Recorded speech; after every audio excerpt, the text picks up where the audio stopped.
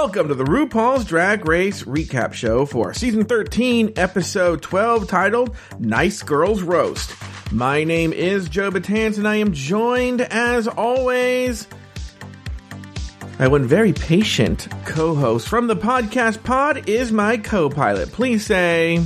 Let's get this roast a-cookin'. A classic! To Taylor, the Latte Boy. Hello, Taylor, the Latte Boy. Hey, Joe. How are you? I'm doing very well. We had a very extra special long episode of Just Between... No, actually a very normal length episode of Just Between Us Girls, but very in-depth. We talked a lot of tea. We learned tea about former contestants on the show, former co-hosts of the show, current boyfriends of the show. You lost your bidet. Yes. Which you at home might be thinking, how does one lose a bidet? If you want to know, you got to go to patreon.com/afterthoughtmedia, sign up at the premium level. We played voicemails, which we've never done before. Yeah. All kinds of tea going on over there. Patreon.com/afterthoughtmedia. Join in on all the fun. Thank you. Yeah. Yeah. Very interesting episode, Taylor. We have a lot to talk about, so we can't do... Interesting is a word for it. Yeah, we can't do... We can't do... Oh my God. This... Just to tip my hand here. Look. The Farrah roast that I just played a clip from, and the Laganja comedy bit, which is just iconic from start to finish, right? Are iconic, but there is something funny about that. Well, I have to... Okay, here we go. This week, the queens pair up for a makeup tutorial mini challenge and roast some winners of the Miss Congeniality title. Candy wins the challenge while Utica Queen and Simone are forced to battle it out in a lip sync battle for their lives. In the end, Simone lives to see another day while Utica Queen is asked to sashay away. Taylor, the Latte Boy, he of Pod is my co-pilot, named 2 things you liked about the episode and 1 thing you did not. I would say I loved the mini challenge. Okay. I thought the mini challenge was... I know they've sort of done things like in the past with legs and things like that, but this... There is a distinct difference between how Rue laughed during the mini challenge and how she was laughing during the roast. And the mini challenge felt genuine laughing. Yeah. So, and it was a fun thing to watch. I don't know that I have a second thing that I liked about this episode. I always like that they're doing a roast, and I enjoyed some of the jokes, but it wasn't necessarily like there have been stronger roasters. There have been stronger roasts in the past. The thing that I did not like is sort of an extension of last week's thing that I did not like. And it is, they are telegraphing so hard what we are expected to think, and some of the things that they are saying, particularly during deliberations, I don't know if they're watching a completely different Maxi challenge than I am with things. I don't know that it was necessarily all that great. And adding on to that, I feel as though there was conspiracy related to the lip sync that we'll talk about during the lip sync as well. So it's the producers' machinations, the producers' puppet strings are clearly in shot for the last 20 minutes or so of the last couple of episodes, and I'm not, it's taking away from the enjoyment of the show. How about you? Well, you know, when I was reading through a lot of the live episode discussions on the Discord, you know, I do a lot of homework for these shows. I take this very seriously, Taylor. This is my J-O-E. No, not J-O-E. That's my name. My J-O-B, you know. It's J-O-E. It's J-O-E's J-O-B. Yeah, sure is. And so Friday night... Joe Jobs. That would be a great name for a show. And every week I just do a different job, you know? Like 1 week I work at Starbucks. Or blow people. Actually, is what it is. You bring in listeners. At the highest level, Joe will fly you to Los Angeles and he'll blow you live on the air. So I watched the episode very critically. I watched it 3 times, actually, this episode. I watched it 3 times. And I take notes. I try and look at for every angle and blah, blah, blah. And I read the Reddits and the this and the that. But one of the things I read is we have a live episode channel where the people on Discord, the Patreon supporters, can talk with each other during the show. And in that, they were saying, Joe has always said XYZ about the roast, and it's true. And I think that what I like is that people like Candy took that advice, not that they listened to the show, and they have applied it, to what they did, because that was a very smart move. But also, good job on Rosé. What Rosé did. So I really liked Rosé's roast. She was in a very tough position. We'll discuss it when we talk about the roast. And she was in a very tough tough position, and did very well. So Rosé's roast is one of the things I liked. Next, and this is going to be controversial. I am a huge fan of cringe. All right. So, like, for instance, one of my favorite all-time shows is the Comedy Central show Nathan For You, which is just if you like cringe, there's no show that's better at cringe than Nathan For You, right? Yeah. This Utica roast is probably one of the cringiest things. It's the cringiest thing that's ever been on the show. Maybe it's up there with Pearl telling Rue, "Is there something on my face?" Something on my face, yeah. And it was just pure cringe, and I was here for it. So I actually, even though it's probably the worst comedy routine in the history of the show, because there's nothing actually redeemingly funny, because, like, in other words, with Farrah's roast and Laganja's stand-up, they're iconically bad, where they're hilarious because of how bad they are. There is nothing here where you would be like, this is funny. Okay? Like, I will never want to listen to this again. Okay? But, amazing stuff. The thing I did not like, and it's in line with what you didn't like, the stunt shows, the hijinks, the tomfoolery is out of control. I think because this season is so guarded, so best friends race. I mean, think about what we just saw today. We're getting close to the end. We're now at the final 5 after this episode, and Candy wins a challenge and all the girls cheer. You know, in previous seasons, there would have been some side-eye and glares and a confessional where they're like, well, I guess another week where we'd have Candy still, No, everyone's like legitimately happy for their friend Candy Muse.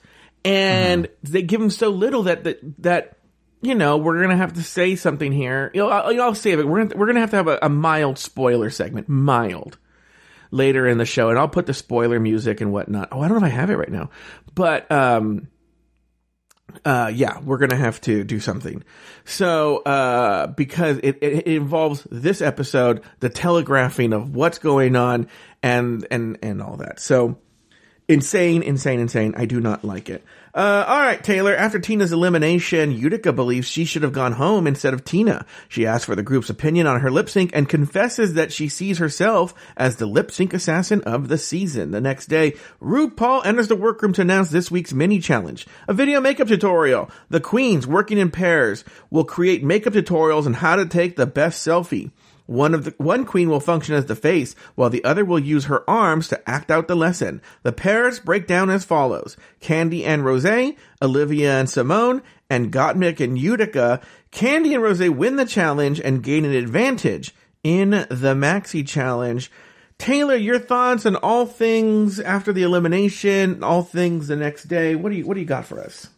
I think the way that Utica was talking when she was talking about Tina, and she seemed to be going from sad to happy she was sort of all over the place. Yeah. And the way that she has talked about when she lip syncs, when she does some of these things, and when she is, when she did Bob Ross for Snatch Game, some of the other activities that she's done, that she doesn't necessarily see what other people are seeing. Mm-hmm.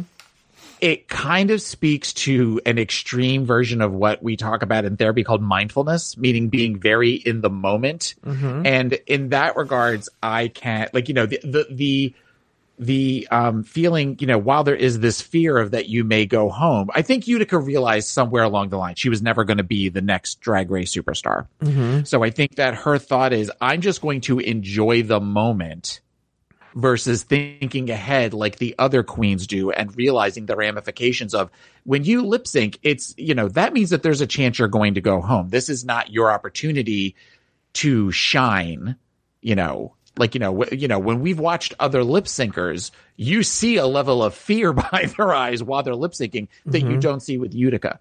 And this is sort of an example of that, I think, of where she is sort of like, hey, I got to send Tina home and isn't this great? And I just had so much fun out there. It's fun for us to watch as viewers, but it's sort of, there's this disconnect of, we just watched you. It's called lip sync for your life for a reason. Mm-hmm. So it's a little disconcerting that she doesn't quite get that. But there's also something about it that I can appreciate that somebody who sees the world that way, of where they are allowing themselves to feel what they're feeling in the moment. Mm-hmm. So in that regards, that's a good thing. It's just an odd, we've never seen a queen that's done something like that. Cause even usually when they say that when they're coming back and they're kind of puffing out their chest, it's not from a place of, I had so much fun out there. It's it's usually the famous, if I have to send all of you girls home through a lip sync, which is always the kiss of death thing to say, mm-hmm. then, that also was still fear-based. Mm-hmm. But, and the whole idea of, am I this season's lip sync assassin? And, I just feel like this is so great. They were foreshadowing, they were telegraphing so hard in that first segment. Well, we know now who's going home this week. Mm-hmm. Well, also they were telegraphing in that segment too. There's a discussion later where the girls talk about Rosé and Simone winning, and Candy's like, I haven't won and I need to win. I'm like, okay, well, because the rumor, yeah. I know who wins, so I can look at the edit with that eye. And I'm like, well, yes, you're going to win this week. Yeah. Well, for anyone who doesn't know the ending, you're either like, well, Candy's going home this week or she's winning this week. One of the two is going to happen. Right. Utica, man, there are several places where we can talk about her, and I can talk about the same topic, and I guess I can talk about it here, and if it comes up more, if I think of more later, I'll bring it up then, but I think there is something very off about her. I am not a mental health professional, okay? You are, mm-hmm. and I want you to diagnose her right here on the spot. Oh, yeah, no, that's totally going to happen. Yeah, but the inability to read the room or read what the energy she's getting back is very, very bizarre. There's also an element that there's somebody I know that doesn't know how to feel in situations, and so she will often, I feel like, study how other people think and then try and replicate that. But anytime she's caught off guard, because it's not part of her study, actually Simone's a perfect example, not of this thing, but if you take Simone's performance, she has that, I called it a Marla Gibbs character, but a Marla Gibbs type character. And, she has it very studied, but anytime you give her anything that she hasn't prepared for weeks in advance of the show, she falls flat, like in the roast. Same thing here, where like I have a friend, she studies how human beings are supposed to react, and if an emotion happens that doesn't work, it throws her off, almost like a robot who's here and studied how humans act and doesn't know how to respond when you're like, I don't know what emotion is. So what I'm trying to get at is it sounds like Utica knows how to pretend to be a human, but in situations where it's an unusual situation, like being on a reality show and in a competition like this, it's just something off, where she's doing the whole, like, I know I'm supposed to cry here, and I'm supposed to be like, it seems like an act. Like, I'm supposed to be sad that Tina's gone, right? But I'm just too excited. Well, then on a dime, it's not even like, it's like on a dime. Okay, now that the tears are gone, what'd you guys think of the lip sync?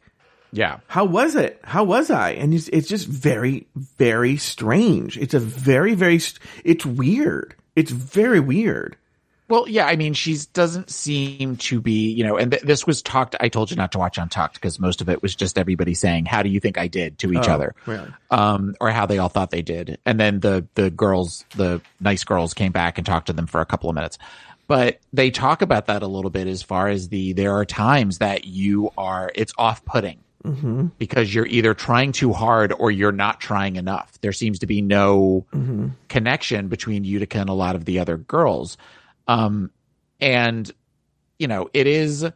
I have thoughts that I'm not going to necessarily share because it's not fair. I'm not her therapist. I mean, there are things that I am seeing that they are showing.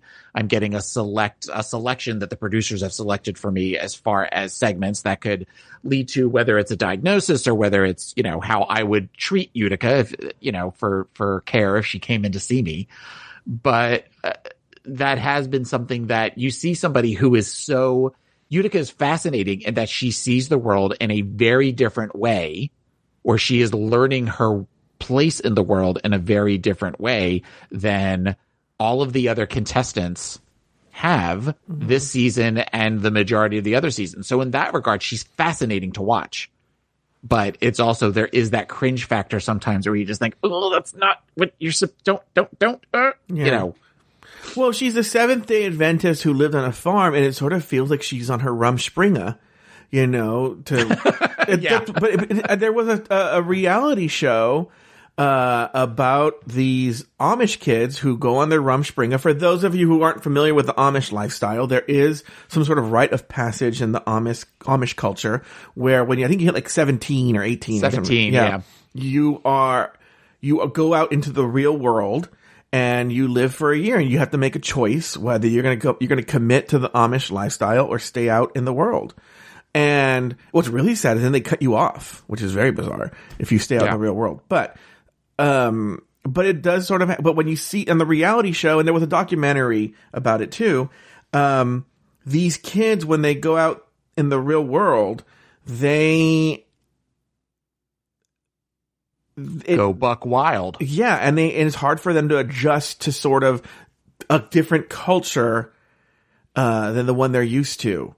And so, first of all, they have very weird haircuts. Okay, but but I think it's the same thing with Utica. She's left Utica, New York, which is in upstate New York, and she left her farm. I don't know if she really lives on a farm, but like, I think she's with these drag queens, and she's just like, it sort of reminds me of, who was that queen from last year who did that really bad Snatch game? Aiden Zane. Aiden Zane, yeah. Who was a bedroom queen and hadn't really left her bedroom, and I think found it difficult to interact with these very real world, real drag queens. Her conflict with them was different, but I think there's something about Utica because one of the, I think the fatal flaws and sort of the naivete about Utica was, they have these story producers. And as Dita Ritz shared with us on her interview, you are assigned a story producer. And that's your story producer. And they're the ones that talk to you in the confessionals. And Utica makes the fatal mistake of thinking that story producer is her advocate and on her side. And she's telling them things because she thinks that they're on her team. Meanwhile, they're like, oh, thank you for saying that Olivia's going to do shitty, but you said over there that Olivia's going to do well. Yeah, there's a naivete with Utica that we have never really seen before. Yeah. Mm-hmm. But I think in a very clever, it's probably always been there, but they saved it to build the story they wanted to build, And so there's been an arc. It's fascinating, but I think there's something very off about it. All right, let's move on. The next, we already did that. Next, RuPaul. Oh, we didn't talk about the mini challenge. I love the mini challenge. I thought the mini challenge was a lot of fun. I would have assumed that Anastasia of Beverly Hills would have been the person, because she was on like All Stars 1, right? All Stars 2. All Stars 2? Yeah, I have the answer. I actually looked up Norvina. Okay. Norvina is Anastasia's daughter. Oh, okay. And now runs the company. I think maybe Anastasia's like, I'm retired. Does now. she wear that glittery dress to staff meetings? Because if so, I need to apply to work for Anastasia. Also, very strange that a cis woman is wearing that almost drag queen like breast thing to accentuate her cleavage. Yeah. But is a cisgendered woman. I had to look it up. Not because she seems like it, but I was just the way she dressed. She dressed like a drag queen, which is probably smart to maybe do. She was having fun. Yeah. I mean, if she came in a power suit, then you would, we're talking about her. Whereas before we would have been like, oh, that was some random woman was sitting in a director's chair next to her. There's strangely an article about Norvina. Norvina's not her real name. It's actually a very interesting story. It actually kind of is her real name. She was born in Romania, which I guess is where Anastasia from Beverly Hills is. Makes sense. They wanted to name her Norvina when she was born. I don't know what that name means. But in Romania, I guess, you have to name someone a Romanian name. So it was rejected. So Anastasia is kind of fierce. Is like, all right, and heard the other person next to her naming the daughter Claudia. So she names like, oh, okay, I like that one, and names her Claudia. So on her birth certificate, it's Claudia, and I guess in professional sense she goes by Claudia, but here in the U.S. and her family, they call her Norvina because that was the name that the mom wanted to name her, but couldn't in Romania. So and runs the company and is some sort of like popular makeup beauty guru. I don't know if it's because she runs this major makeup company or what, but so that's who she is. She was fine. I thought she was having a lot of fun with it. I liked her better than like Anastasia from Beverly. Honestly, Beverly Hills was very like, old Romanian mom was like, you will listen to me and I teach you how to do makeup, eyebrows, like. You put the brow on so you don't look like man. Yeah. Very. Whereas this, she was having fun. It was a fun. It seemed like everybody sort of exhaled a little bit. Like it was just sort of we're going to be silly. We're going to have fun with it. Nobody seemed to get flustered with it, and it was Rue laughing. Rue seemed to be genuinely laughing at some of the, she was laughing fast enough that that she wasn't trying to laugh. That some of the things that when they were coming at each other with the brush and stuff, they were that it was. Rue laughing is a great sound when it's genuine, and this felt very genuine. Which she hasn't done one of those mini challenge type of bits before in a long time, where she sits, she's actually there. What I will say is, going back to Norvina, is she seemed to know the show. I almost get the sense, because Anastasia, when she was on All Stars 2, was like, why is she here? But I bet you Norvina's the fan and was the one that sort of convinced Anastasia to sign on. But usually in what we haven't seen one of these vanity judge things in a long time, Yeah. But do you remember in the early days when they used to have the guy from Absolute Cocktails on? I don't know what that asshole's name was. Jeffrey Moran. Oh, Jeffrey Moran. Yeah. He was horrible. Mm-hmm. He was a fucking prick to the girls, right? Right. And he thought he was like a real judge. This girl had a sense of humor about it and loved the show, and I thought it was fantastic. Yeah. I wouldn't have minded seeing her on the panel. Yeah. Yeah, absolutely. I could see that if they did like a makeup challenge, like a serious makeup challenge. I would love to see something like that. Yeah, she had a lot of fun. I'm a fan. All right, now we can move on. Next, RuPaul announced this week's Maxi Challenge. It's a roast. This time there's no audience, and their guests of honor will be former Miss Congeniality queens Heidi N Closet, Nina West, and Valentina. As the winners of the mini challenge, Candy and Rosé get to determine the lineup. Candy takes the opening spot, while Rosé chooses the closing spot. Later in the workroom, Simone and Gottmik worry about their comedy chops. Utica tells Olivia she'll be great, but says the opposite in the confessional.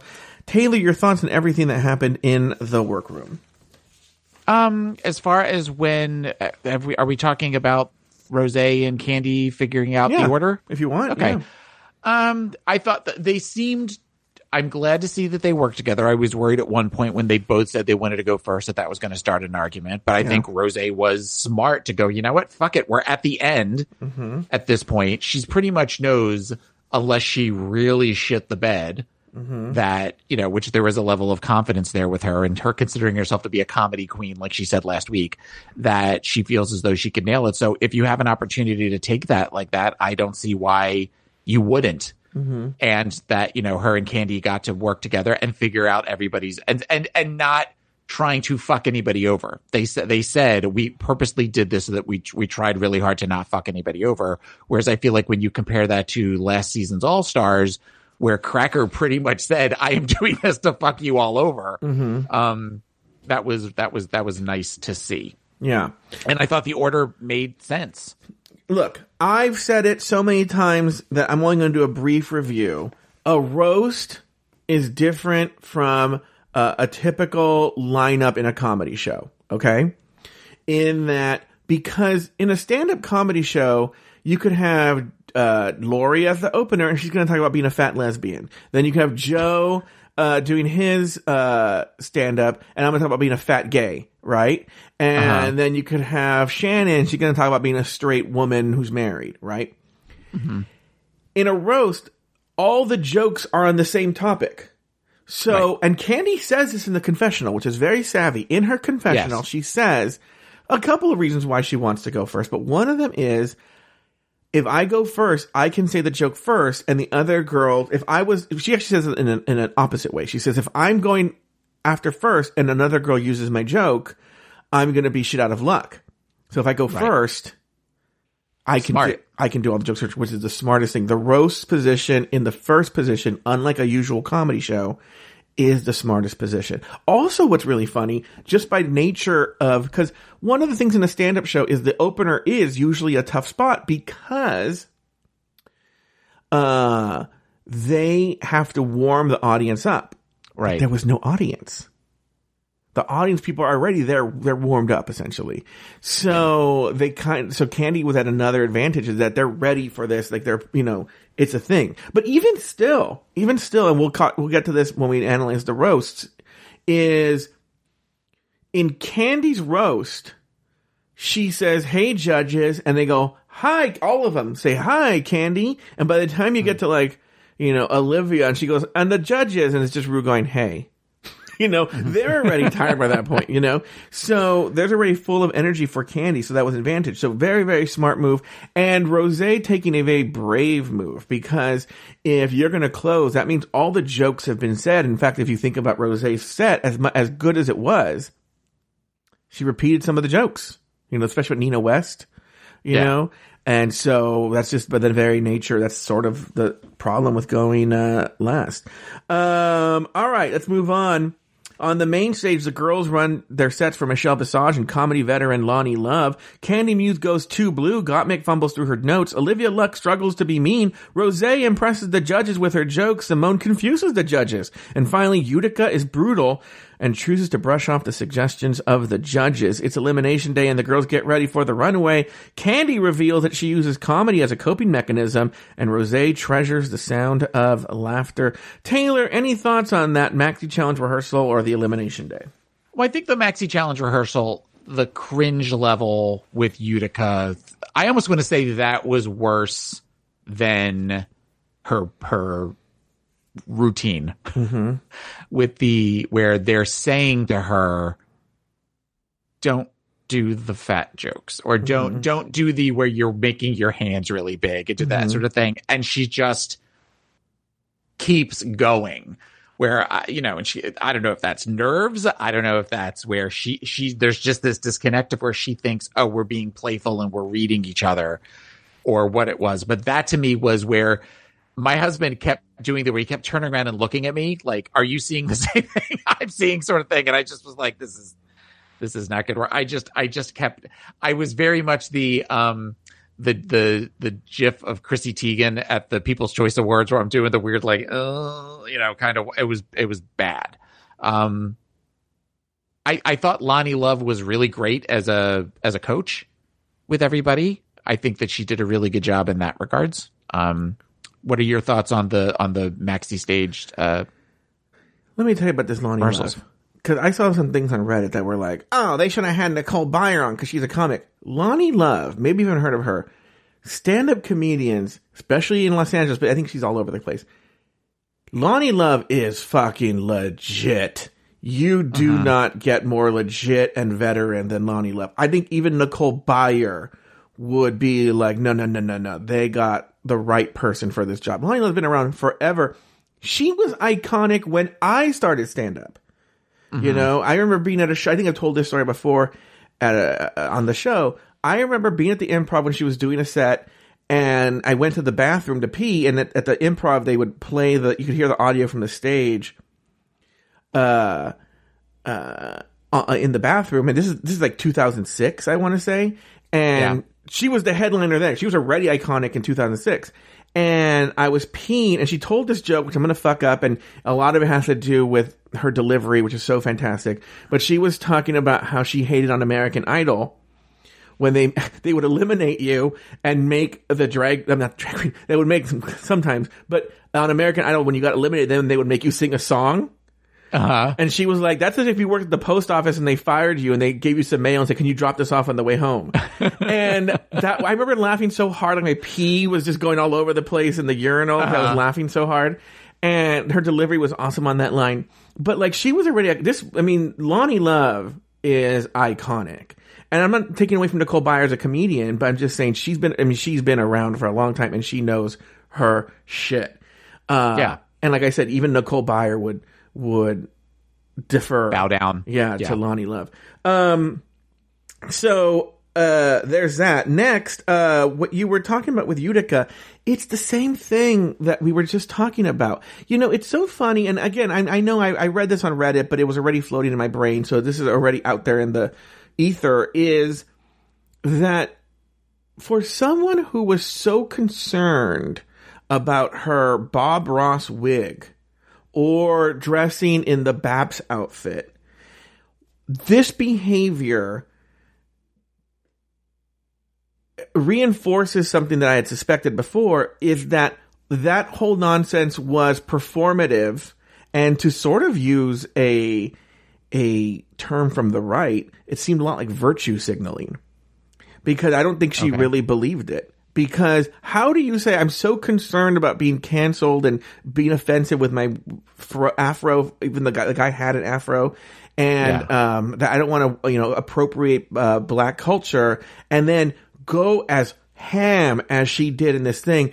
And okay, I could see going ham like that in the rehearsal, but then they're telling you, you're really being that's not funny. And then she is like, yeah, fuck it, I'm not going to do that. Like, how does they're saying you're being cruel and saying horrible, awful right. I mean, things. there wasn't even, it was just mean. It was, there was nothing even remote. If she had said where she had a joke, if she had a fat joke that was funny, that was genuinely funny. I mean, like, Rose, I feel like had the one where she said, of course, Nina's here. One of her shoulders could be in Texas and the other could be in Arkansas, kind of like that. I mean, that sort of is speaking on Nina's size. And that was a funny joke. They thought that was fun. If there's a cleverness, if there's an intelligence to it, she could have, as a tall, lanky guy, she could have maybe got away with that. But the fact that there was no humor to it, it was just pretty much saying, hey, fat pig, that's not okay. There was just, well, it was kind of like when you're doing the notes, you go, okay, what can we make fun of? All right, Nina West is a fat pig. How do we make this funny? She's going out there saying, you're a fat pig. Right. So, I don't know. We're going to listen to that one. So we will analyze it. Yeah.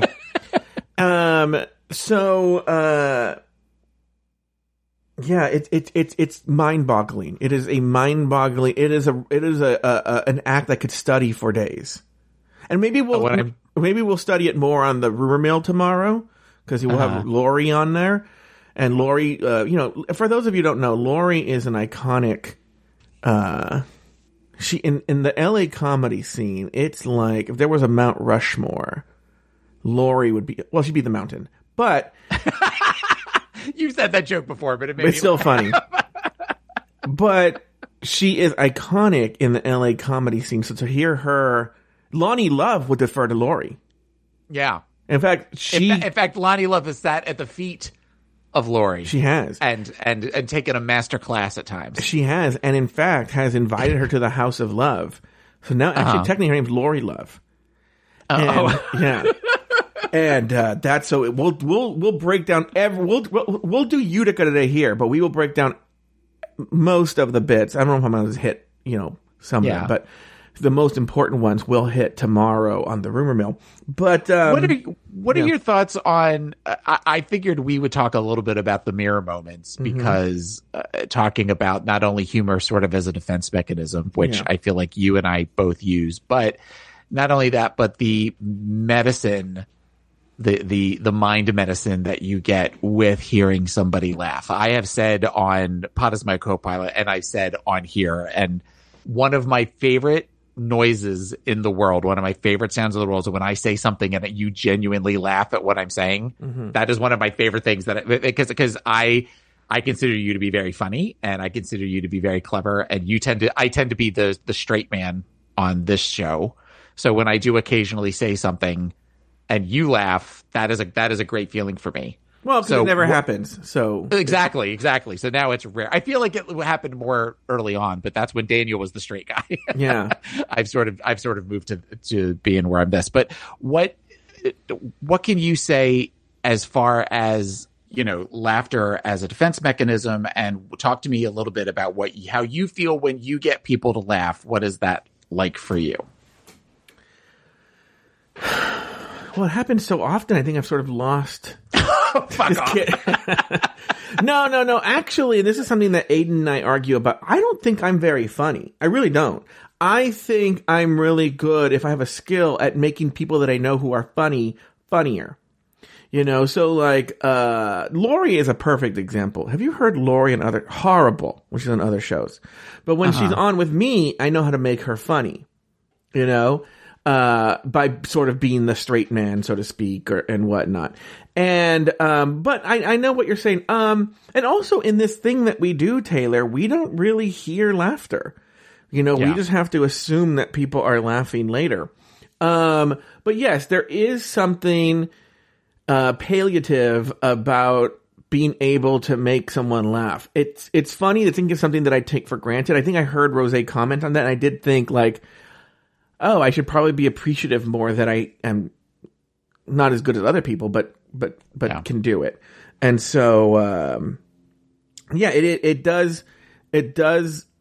I don't think necessarily laughing. Well, no, I've talked about in very, very difficult times in my life, the greatest moments that I've had and the greatest gifts that I've given people have been either they made me laugh or I made them laugh. You know, I remember when my friend Melissa, her mom died suddenly. Like, the dad woke up and the mom was dead. She was not sick. She wasn't anything, just dead. And so to get that sort of sudden news, I remember her husband called and said, "Hey, can you come over and sort of hang out?" And I happen to have a personality flaw that benefits that, in that when I'm uncomfortable with things, I will just avoid it and make other jokes. And I think that's what she needed at that point. It wasn't that I was some sort of genius. It was just like, I don't want to talk about her dead mom. So I will talk about other things, and that made her laugh. And it was for that time she could forget it. And I think same thing when I was going through my deep depression, when my grandparents died, the greatest phone calls I had were like with my friends who are comedians and made jokes, you know, or Lori, you know. Comedians and Lori. Well, Lori is so high that you can't even call her a comedian, right. You know? Right.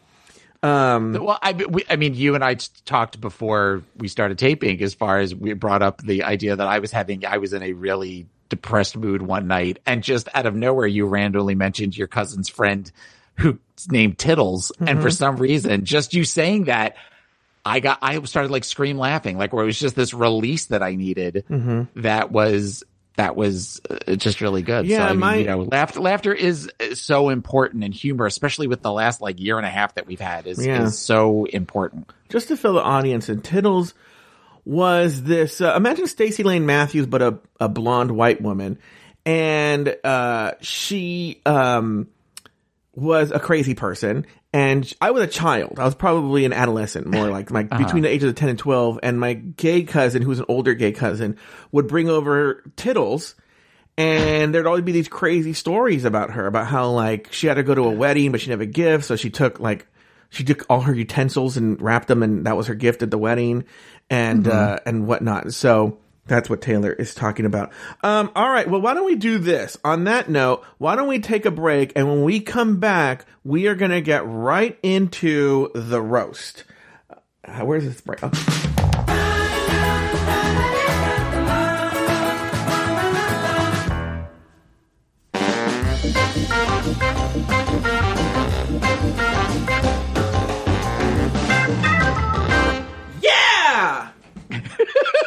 I did it from far today.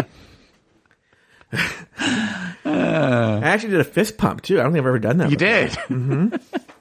Also with your beanie on. We haven't talked about your beanie. Yeah, with my summer beanie. Today. Yeah, you know what it is I can't find my hair clip. And so, I don't know, this is going to be such an obscure reference, but the way I usually have a hair clip, but I can't find it. So I've had my hair in a band, and the way I have to do it in the band is I look like, this is such an obscure reference. I will be surprised if anyone except listener I'm a Librarian gets this. I had a children's book called, what was it about? It was about a cat that was really bad. I don't remember what it was, but the cat was a really bad cat. And the fire cat, because the firehouse adopts him. Okay. And in the beginning, he's the stray cat that this woman named Mrs. Goodkind finds. And she has her hair done in such a way that it's like a hair and then a little big bow that goes all the way up, like a big ball. Uh-huh. And that's what I look like. I look like Mrs. Goodkind from the fire cat. And I didn't want to have that today, so I put on a summer beanie to hide it, because my hair is a mess right now. It's crazy. I have like a summer beanie on. It actually looks like more like I'm a Keebler elf, but I didn't want to subject you to the hair. All right, Taylor. Yep. Nina West, Valentina, and Heidi in Closet join the queens on the main stage for the roast. Candy Muse lights up the room with her opening set. Simone fumbles. Utica stumbles. Gottmik shines. Olivia fizzles. And finally, Rosé crushes. Taylor, your thoughts on this Nice Girls roast. Who did you like? Who did you not like? Give us all the tea. So kind of going down the line, I thought Candy started off to me very weak, and then got stronger over the course of her set. Mm-hmm. I thought in the beginning she was just sort of being Candy, and there was not a lot of polish to it. And then like you sort of watched her get into her groove a little bit more than I was expecting her to. Mm-hmm. And by the end, a couple of the things that she said were funny, but there was still a roughness to it that was very Candy. But the jokes in the beginning I thought were not great. What were your thoughts on Candy? It was, to be honest with you, I think we both agree she should not have won. I wholeheartedly, yes, I would say. And I think the debate really is whether it should have been Gottmik or Rosé, Yes. And we'll see where you fall and stuff like that. I thought it was fine. And, in a weird kind of way, even though it was perfectly fine, there's no complaints. I actually thought she had some very solid jokes in there. I do have a little bit of a conspiracy theory, but there is evidence to back it up. But I think she was fine. She was good. I laughed. Some good jokes in there. Do you want to talk about your conspiracy theory? Yeah, I'll talk about it right now. We know this from the season season 9. They did a sort of similar routine. Or they did some sort of, the Pheromone roast. I was going to say, that was the Michelle Visage roast. Michelle Visage roast of season 9. Yeah. They had, like when they do a song, the girls will go and they'll record their lyrics, and then they go and when they work with the choir, and the girls almost go like what is the thing where you work in like you build this assembly line? There's some sort of assembly line, right? So while that's all going on, maybe they're in rehearsal, they're with this or they're with that. On season 9, they worked with a writer. Okay. Mm-hmm. And I am 75% sure that they did the same thing here. Yeah. The reason being, and I think the way the producers control it is how much help the writer gives the performer is controlled in their individual meetings, so that if they want someone to do poorly, they get less help. If they want someone to do well, they get more help. I was going to say, just to make sure that Utica didn't kill it. Yeah. They didn't suddenly give her, whereas... Or Simone is a perfect example, too. Or Simone, but then you've also got somebody like where they don't want to watch, that they need Trinity in season 6 to do well, to complete her arc, so they pretty much hand her a pre-written. Yeah.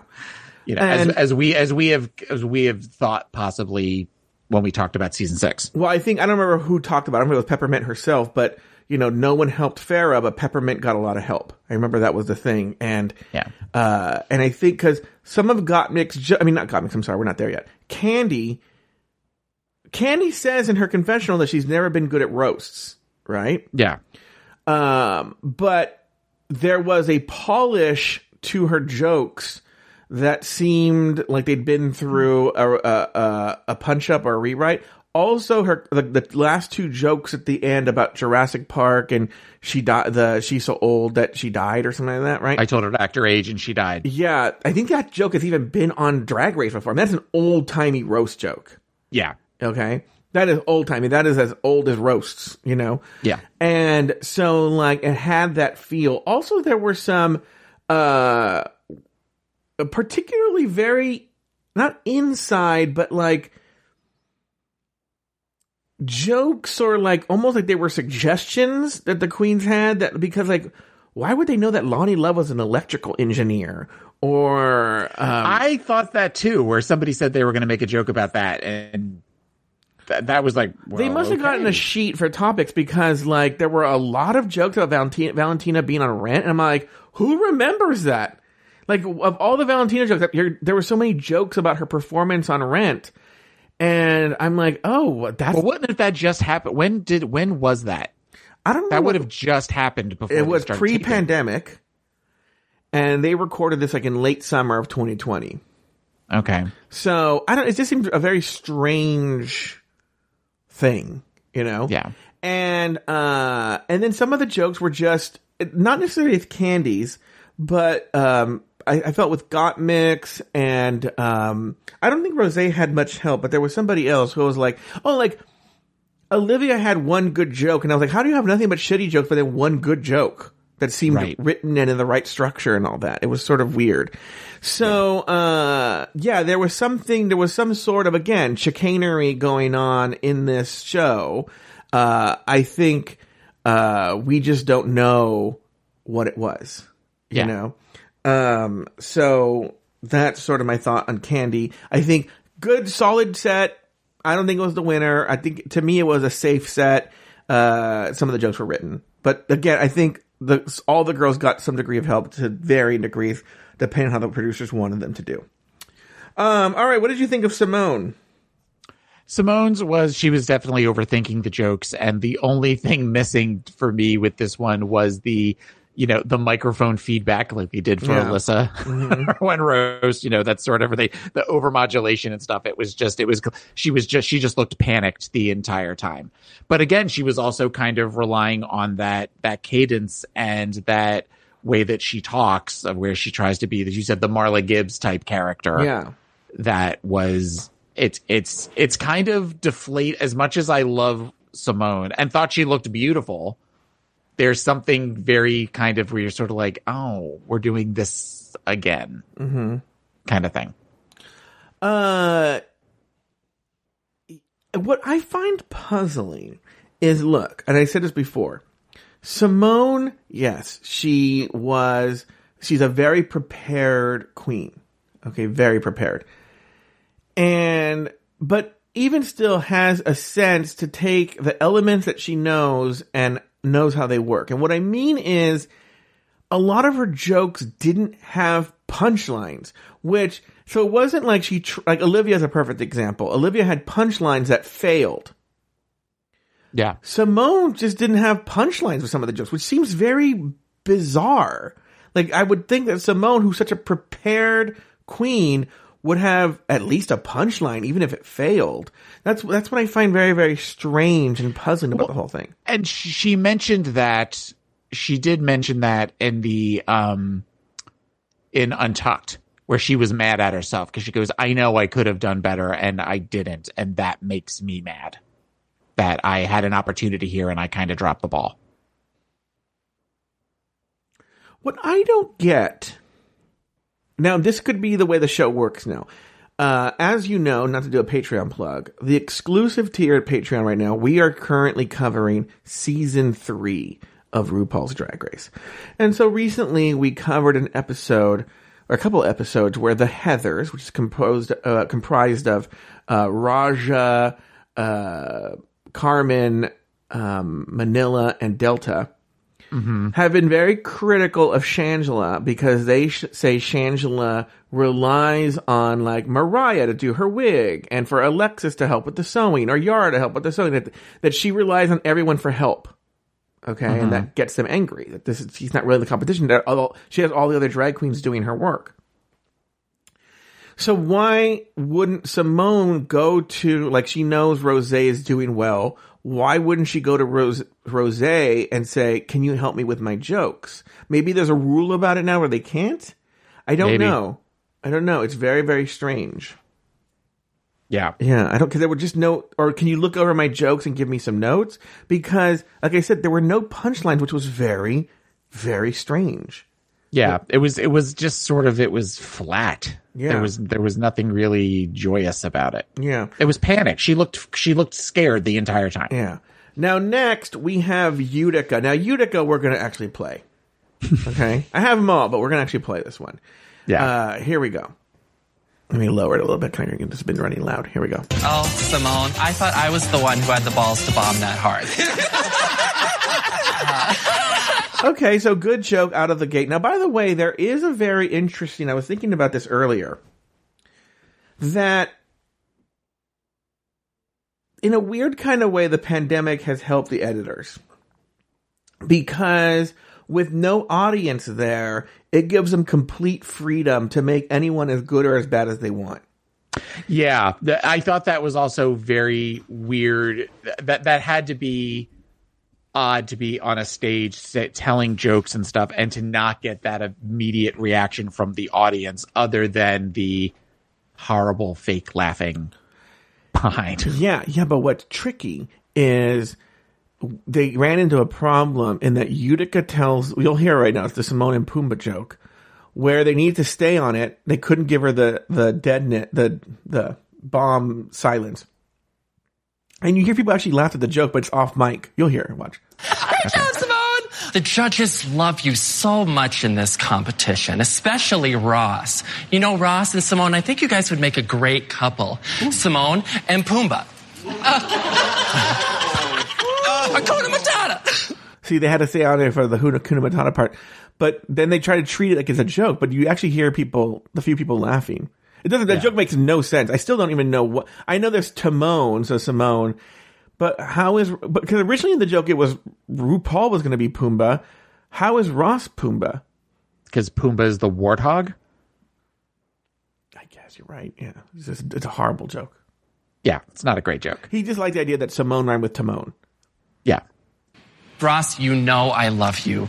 You are so gay that you don't on the you Skittles on the.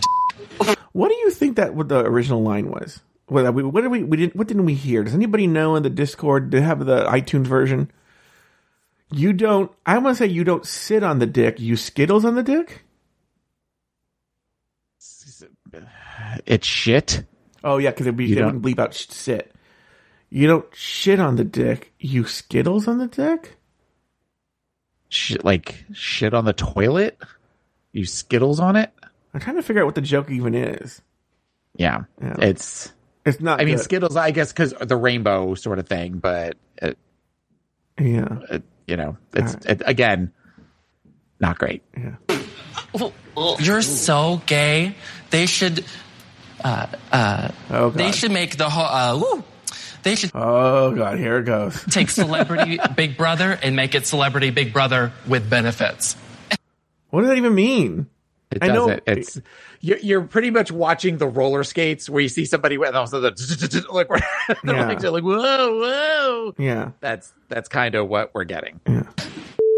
Okay. Now that I got my balls out of the way and I'm bombing. I know. Let me tell you guys something. Such a rookie mistake as a comic to acknowledge that you're bombing. You don't.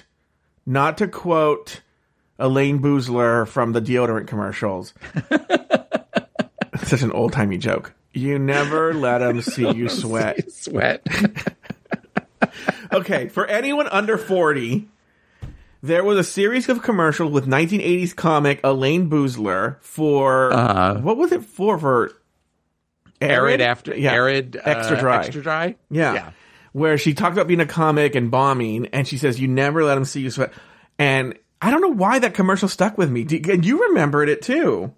Another podcast I used to listen to used to go back and make fun of that commercial all the time because the one of the co-hosts, instead of going to his senior prom, went and saw Elaine Boozler in concert.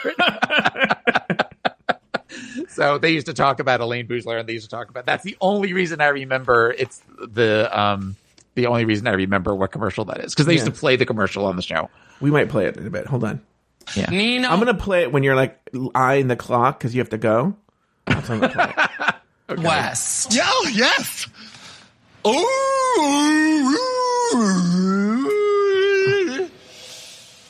I'm sorry. I thought you could speak whale. That is a horrible joke. It's not even funny. Well, and the best part of that is where at one point, Nina West is just like, yes, finally a joke. Maybe we got a joke out of this. Yeah. So. Yeah, here we go. Heidi, you really I thought she turned... really remind me of the people I grew up with on the farm. Gap-toothed and full of bull semen. What does that even mean?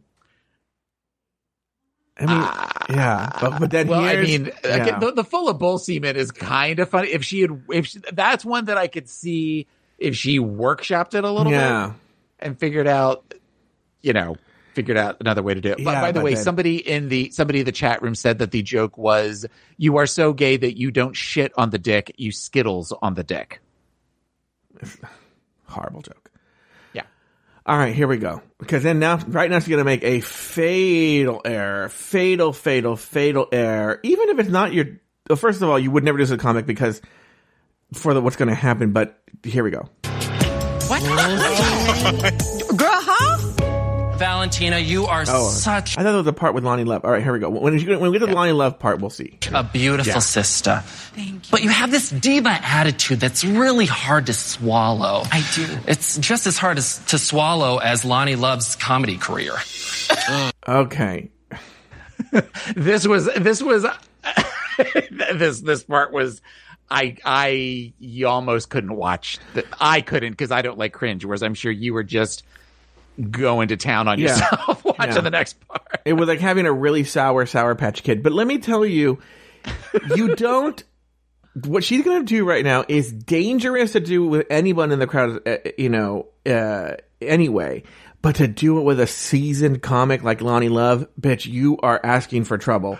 Here we go. Who's already tried to be nice and tried to give you, and at this point goes, you know what? Fuck it. Yeah. And what's so funny, if you look at she's laughing, but they show the panel for a second and they're stone-faced. Ross, RuPaul, and Michelle Visage, it's almost like they're frozen wax statues. They're just staring straight ahead, stone-faced, and she's laughing, which makes it even more eerie. You're the one bombing. Yeah. She just teed it up for Lonnie Love to hit it out of the ballpark. Why would you ever, ever, ever do that? Oh my God, what a fatal error. Okay, here we go. No. You like that? You like that, RuPaul? See then, now, okay. And again, you see this a lot. Okay, so she makes the fatal error, which can happen with even though Lonnie Love's not a heckler because she called on her. But a heckler can sometimes turn on the comic. It's why you don't really engage with a heckler. I would say at this point, Lonnie decided I'm going to heckle. That is definitely what this felt like. Yeah, and because they can, especially Lonnie Love heckling you, and so now she's desperate. She's the flop sweat. Oh, yeah, no, I mean it is where you are watching her replay being made fun of when she was 8 years old someplace. Yeah. Where that is the scene that is going through her head while she is watching everybody, because now it has gone from, because I think on some level people, at least especially the fellow contestants, they're all rooting for each other to do well. And I think at that point, they went from we're rooting for you is to now everybody's against you. Yeah. You've completely lost everybody at this point because we've seen that you can't handle it. And then she just digs a fucking hole deeper. Here we go. RuPaul, you are such a fashion icon. If you could stand up for us, please. Now, this is not going to be audio. It's not audio, but RuPaul then flips Utica off. Double flip off. And then does an obscene hand gesture that I believe is someone said was fisting, right? Yeah. Now, let me tell you this. Because actually, believe it or not, I have to explain this because there are, believe it or not, a significant number of people who don't get what the joke was. The joke is, and for anyone who's obsessed with Drag Race, they might know this, is that RuPaul's outfits are designed intentionally so that the bottom can be taken off, and she goes into like, she doesn't like to be in drag, so she wears like sweatpants or pajama pants and slippers underneath the desk. So when whatever you're seeing is just top up. Underneath, she's wearing sweatpants and slippers. Okay? Mm-hmm. Yes. And so the joke, and obviously Utica's been on the set, so she knows this. And so the joke is, well, stand up, RuPaul, so that everyone can see. And, well, yeah. She might have just bought the plane ticket herself. I was going to say, the fact that Ru didn't go, you know what? Just sashay away now. Yeah. That was, I don't know why. You could tell everyone's like, you know, like the episode of Twilight Zone where the kid can turn you into like a toy or whatever. Right. And you're, oh God. So that's sort of the tension, and the flip off releases that tension, and everyone's laughing because like, oh God, thank God RuPaul found it funny. Yeah. Oh God, here we go. That's what everyone screamed laughing about, because then what you're really hearing right there is just tension being released. All right, well, let's zip through the other ones. Gottmik, any thoughts on Gottmik? I thought Gottmik was great.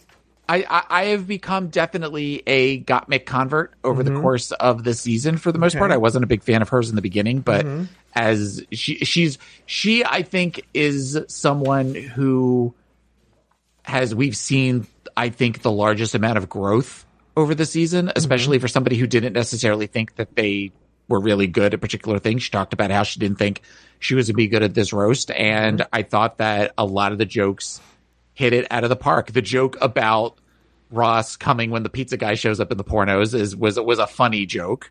I don't know if that's an old joke or not, but I think she speaks to, what I was saying earlier is, how do you show up at rehearsal with nothing?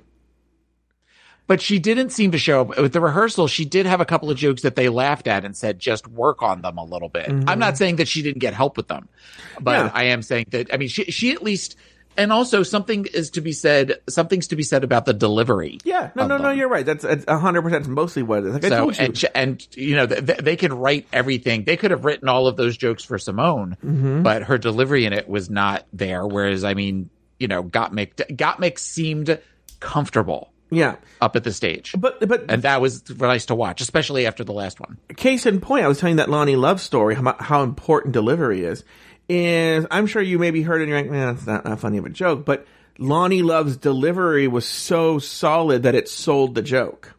Right. And so it's the same thing here, is like, you can write as good of a joke for somebody, but they have to sell it. And so I will say, one thing you can't take away from Gottmik is that she was able to very smoothly and effortlessly sell those jokes. That said, I still think it went through a polish with a writer. That just sort of maybe helped her with the concept and structure it correctly. Next, we have Olivia. Thoughts? I think I get what Olivia was trying to do. I think she was trying to take the notes that Lonnie and Michelle gave her during rehearsal of, you know, you can play into the sweet thing, the sweet branding, but then you have to be mean and sweet at the same time, of where your delivery of the jokes, you know, I have a friend of mine that I used to work with that he is just this big mountain of a man. And I used to always make the joke. He's, you know, 350 pounds, but he opens his mouth and Scarlett O'Hara comes out. And he was somebody who could tell you to go fuck yourself. And he did on numerous occasions tell me to go, but he did it in a way that it was so sweet and so saccharine that you can't help but laugh and you can't help but love him more. And I think if Olivia could have found a way to have done that, of where she could have just been, whether it was raunchy or mean or whatever, but made it with such a sweetness and such a level of humor. Yeah. She had an opportunity there to really kind of be something that she just didn't rise to the challenge in that way. Like a bless her heart kind of thing. Yes, very a bless your heart. So, you know what's so funny is Olivia's set is what actually convinced me they worked with writers, actually. It's what made me go, I think they work with writers. I'll tell you why. She says two things that are something you hear so often in, like open micer type comedies. It's like it's a trope with very inexperienced comics. And, That's why, and look, I don't know if they necessarily hired the best writers at Drag Race, you know? So, we've all seen Shakespeare. Exactly. So, she says a line where she says, I think she opens with, "I know what you're thinking." I don't remember what the joke was. "I know what you're thinking." That is such a fucking hacky haha cafe on, in North Hollywood, 5 p.m. open mic joke that I wanted to vomit. Same thing with her closing joke is so fucking hack with the, "If you didn't like me, I'm Michelle Visage." When she said that, I thought Joe was going to talk about this tomorrow on the show. Yeah. And I was like, oh God, she worked with a writer. Okay, right. A shitty writer helped her write that joke. Or just so like, you know what, just say this at the end because you have nothing. It was awful. Yeah. And then finally, Rosé. Your thoughts on Rosé? I thought Rosé was great. I understand why she was in the top. I don't quite get the whole "you were funnier during rehearsal than you were here." Yeah. I didn't necessarily hear the difference between the two, but she seemed very comfortable. And as they talked about, she was the only one up there without notes. So she knew what she was doing. So that either shows that she knew what she was doing or she's super fast, because if she had jokes that the other ones had, then she needed to come up with other things. And I almost wonder if that's the case because her set seemed much shorter than the other sets. Different sets had different lengths. It was something I was going to talk about, but I didn't have a chance to pull it. But depending on how they wanted to portray them, they were certain lengths and shorter. And so I think hers was intentionally tighter. Okay. And then they let kind of to justify Candy's win, maybe. Yeah. So, yeah, I think, Rosé was in the toughest position. She totally killed it. She did a good job. She did a great job. I think personally, she had the best set. I'm not going to tell Lori where I fall tomorrow, but I'm going to see where she judges. I think she had the best set just because based on her position, where she was and just the energy that she brought and how she worked it like almost like a pro, to be honest with you. Yeah. And, I thought there was a charisma, there was a control, which is a lot of stand-up is really about how you can control the stage. And, I think she was the winner of the challenge. Her jokes seemed like she wrote them. They were very, very personal and very, very specific. They didn't seem like a writer just generally wrote a joke, Right. And, I thought she was the winner of this challenge. I think, we'll talk about the end when we do any final thoughts on the episode, because people can bow out if they want. But, all right. Let's move on. Do you have any other thoughts on the roast people at all before we move on? No, I thought that the jokes that Heidi, Nina, and Valentina had were not great. No. I just kind of remember them all being sort of forgettable. Nina's joke about Bronx Zoo was kind of funny. Oh, that one was funny, yeah. Mm-hmm. What are we going to talk about at the end? I got to write it down and I'll forget. Oh. Yeah. I got to write it down. I don't know. You didn't say it. I know. I'm talking to myself. Yes. Anyway, always. Yeah. All right. On the main stage, Rosé, Gottmik, and Olivia are safe while Candy Muse snatches her first Maxi Challenge win of the season. This leaves Utica and Simone in the bottom two and forced to slug it out in a lip sync battle for their lives. The song "No Tears Left to Cry" by Ariana Grande. In the end, Simone is told "Shantae, you stay," while Utica Queen is asked to sashay away. Taylor, the Latte Boy, any final thoughts on this episode? There was some. Okay. Babalu said to me, it's going to be Olivia and Utica in the bottom two. And I said, no, it's not. It's going to be Simone and Utica. And he was just like, really? I said, yes. I said, because it's Utica's time to go home. And there's a chance that Olivia wouldn't rise to the challenge and they would send Olivia home. Mm-hmm. There's no way. We've seen Simone's lip sync, which we've seen the way she lip syncs, unfortunately, much like the cadence, she kind of has one sort of move that she's doing with all of these lip syncs that she's done. Mm-hmm. And they knew that it would be strong enough to send Utica home. There is part of me that I don't know that Simone was that much better than Utica. I kind of enjoyed Utica's lip sync a little bit more. It was a little bit more interesting to watch to me. But that was definitely storyline driven, as well as just the whole thing of where they were talking about just how amazing Kandi was. Kandi was good. It was a fair roast, but it wasn't this, oh God, it just knocked us out of the park. And we just knew that this was it. And this is what we've been waiting for. And, I'm such a huge Kandi fan and all that. What? Mm-hmm. It just all seems so, they are forcing this down our throats that we are supposed to be rooting for her in the top 4 or top 3. And I don't get it. Mm-hmm. I don't understand. Plus that cinching was horrible. Mm-hmm. On that dress was just, we didn't really do the looks, which I'm fine with not doing because there wasn't anything really to talk about. Mm-hmm. But I don't get it. I don't get why they are forcing this other than they need that little bit of drama. I mean, I just think that's how it's been planned out, So it's time for her to go. In fact, it could be that's why they didn't help Simone as much with her set, because they knew they needed her to send Utica home. Right, and that's what I'm saying, is that they knew that at this point, I think anybody watching the show knows that it could have been, depending on how everybody did, Olivia or Utica's week. Mm-hmm. We already know, we've known for, I think, quite a while who the top 4 are going to be. Mm-hmm. And I guess just the idea that they couldn't pin them against each other. They had to have somebody stronger to lip sync up against. So they picked Simone. It feels like very much like, well, you can figure out what's going to happen within the first 20 minutes of the episode, what's going to happen in the last 10 minutes of the episode. Mm-hmm. At this point, there doesn't seem to be a lot of surprises yet. I will say this, though, out of who I think the final 4 are going to be, I don't know who the final 3 would be at this point. I know that you have that information. I don't know the final 3. You just know who the final 4 are? Correct. Okay. So, I mean, I'm assuming that next week Olivia's out.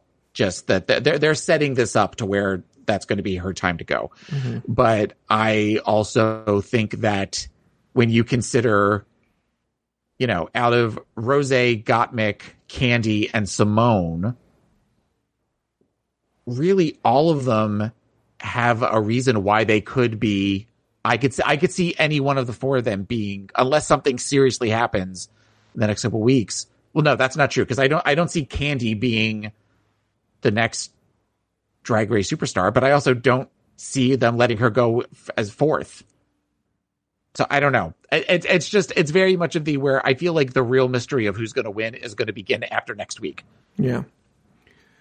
A couple of things. One, I want to pay some lip service to RuPaul Very throwing out a Paul Lynde impression by saying, "Thank you, Dr. Fauci," right?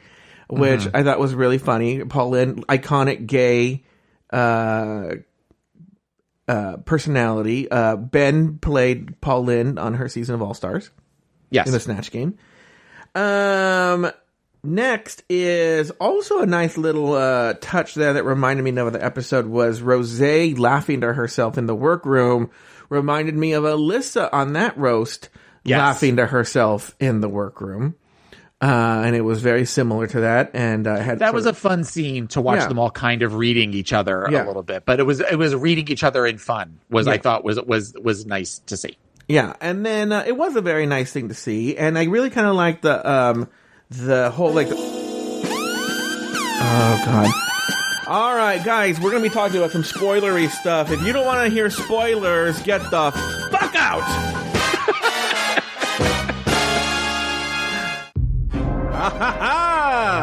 Yes, my power has returned. Oh god, right now Humble is running across the fucking bathroom. Why is she taking a bath right now with her hair in a shower cap and all the ducks now because she jumped out, the ducks are bouncing in the waves. Just slipped on a perfectly pink bar of soap that happened to be on the tile. And she's like, she's skating to the radio, and then she has a bubble, a Mr. Bubble bath. And why it's on the radio instead of on some sort of other device. An old timey an old timey like Daisy Duck radio. Wood. Yeah. And I can imagine like blue tile too, like that, Right. like that Greek blue. I don't know what that's called, that azure tile. Yeah. Anyway, and she's like, oh, I'm wrapping a towel around her. Anyway, so Candy's in the top 4. And I think she needed this win because they know she's going to be in the top 4. So they had to justify, because otherwise, if Gottmik or Rosé win, they've already won. And how are they going to justify? Because Olivia's won a couple of times. Olivia's won twice. Yes. She won 2 back-to-back. Yes. So if going to the top 4, how do they therefore make a top 4 without Candy? I mean, with Candy, if she's never won and the other queens have won. Yeah. So they need to give her this win to do it, and it's bullshit because Rosé or Gottmik, even though I personally think Rosé, but I'll take an argument for Gottmik, should have been the winner of this challenge, and it's fucking bullshit. And the rigory is so obvious, and I'm not here for it. Don't like it. No. Thank you. Which is why we do a show about it every week. Yeah, that's why we do a show about it every single fucking week. Any other thoughts, Taylor? Have we gotten it all? No, I think we've gotten it all. I think we've gotten it all this week. All right. Well, that is going to do it for this week's episode of RuPaul's Drag Race Recap. Be sure to join us next week and every week as we continue to discuss, dissect, and deconstruct each brand new episode of RuPaul's Drag Race Season 13. So for Taylor the Latte Boy and myself, sashay away until next week.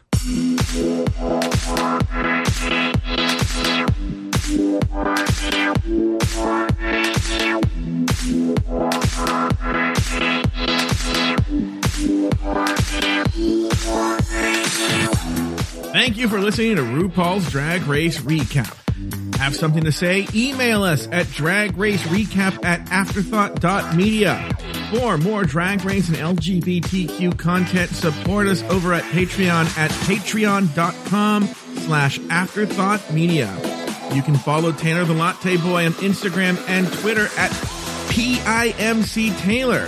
Follow Joe Betance on Instagram at Joe Betance. That's JoeBetance. This episode was produced by Luke Stamen. Drag Race Recap is an Afterthought Media podcast.